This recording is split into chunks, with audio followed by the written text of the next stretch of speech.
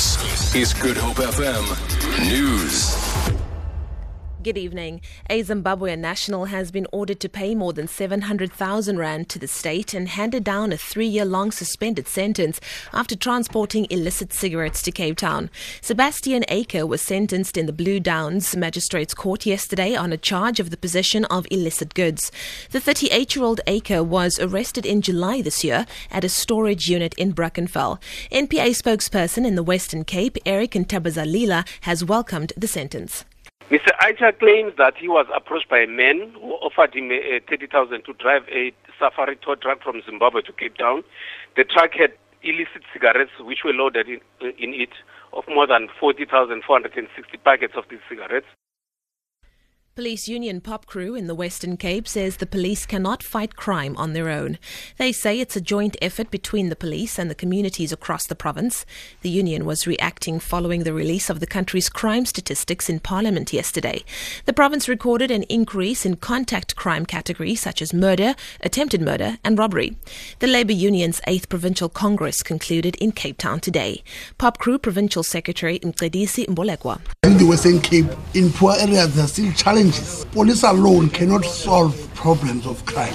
Community policing was introduced as a result of that gap between the community and the police. So now I want to close that gap so that the community themselves are eyes and ears of the police. Residents who today marched to Parliament say they are fed up with the blatant corruption which they see in South Africa every day. Around 1,000 protesters took to the streets earlier as part of the Unite Against Corruption campaign's national call to action to fight corruption in the country. The campaign has brought together various religious leaders and civil society organizations who are all calling for more accountability and transparency in government. Residents say they expect more from government. As a 19-year-old, I had to listen to all my parents, my grandparents, everyone telling me about the apartheid and how they struggled. And right now it doesn't seem like it's getting any better. We would like to make a change, and that's why I'm here. We are participating about crime and corruption. That's why we were here. Corruption is killing the South Africa.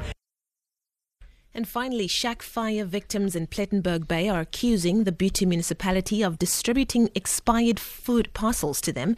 At least 8 families were displaced last night after a fire destroyed their dwellings in the Tambo Avenue section of KwaNokuthula. One of the victims, Nonqaba Ntsunsu, says she had just left for work when the incident happened.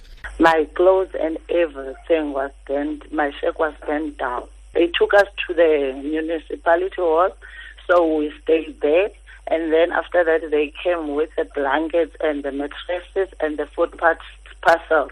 So we've noticed that the food parcels was expired on May, others on September. For Good Hope FM News, I'm Leanne Williams.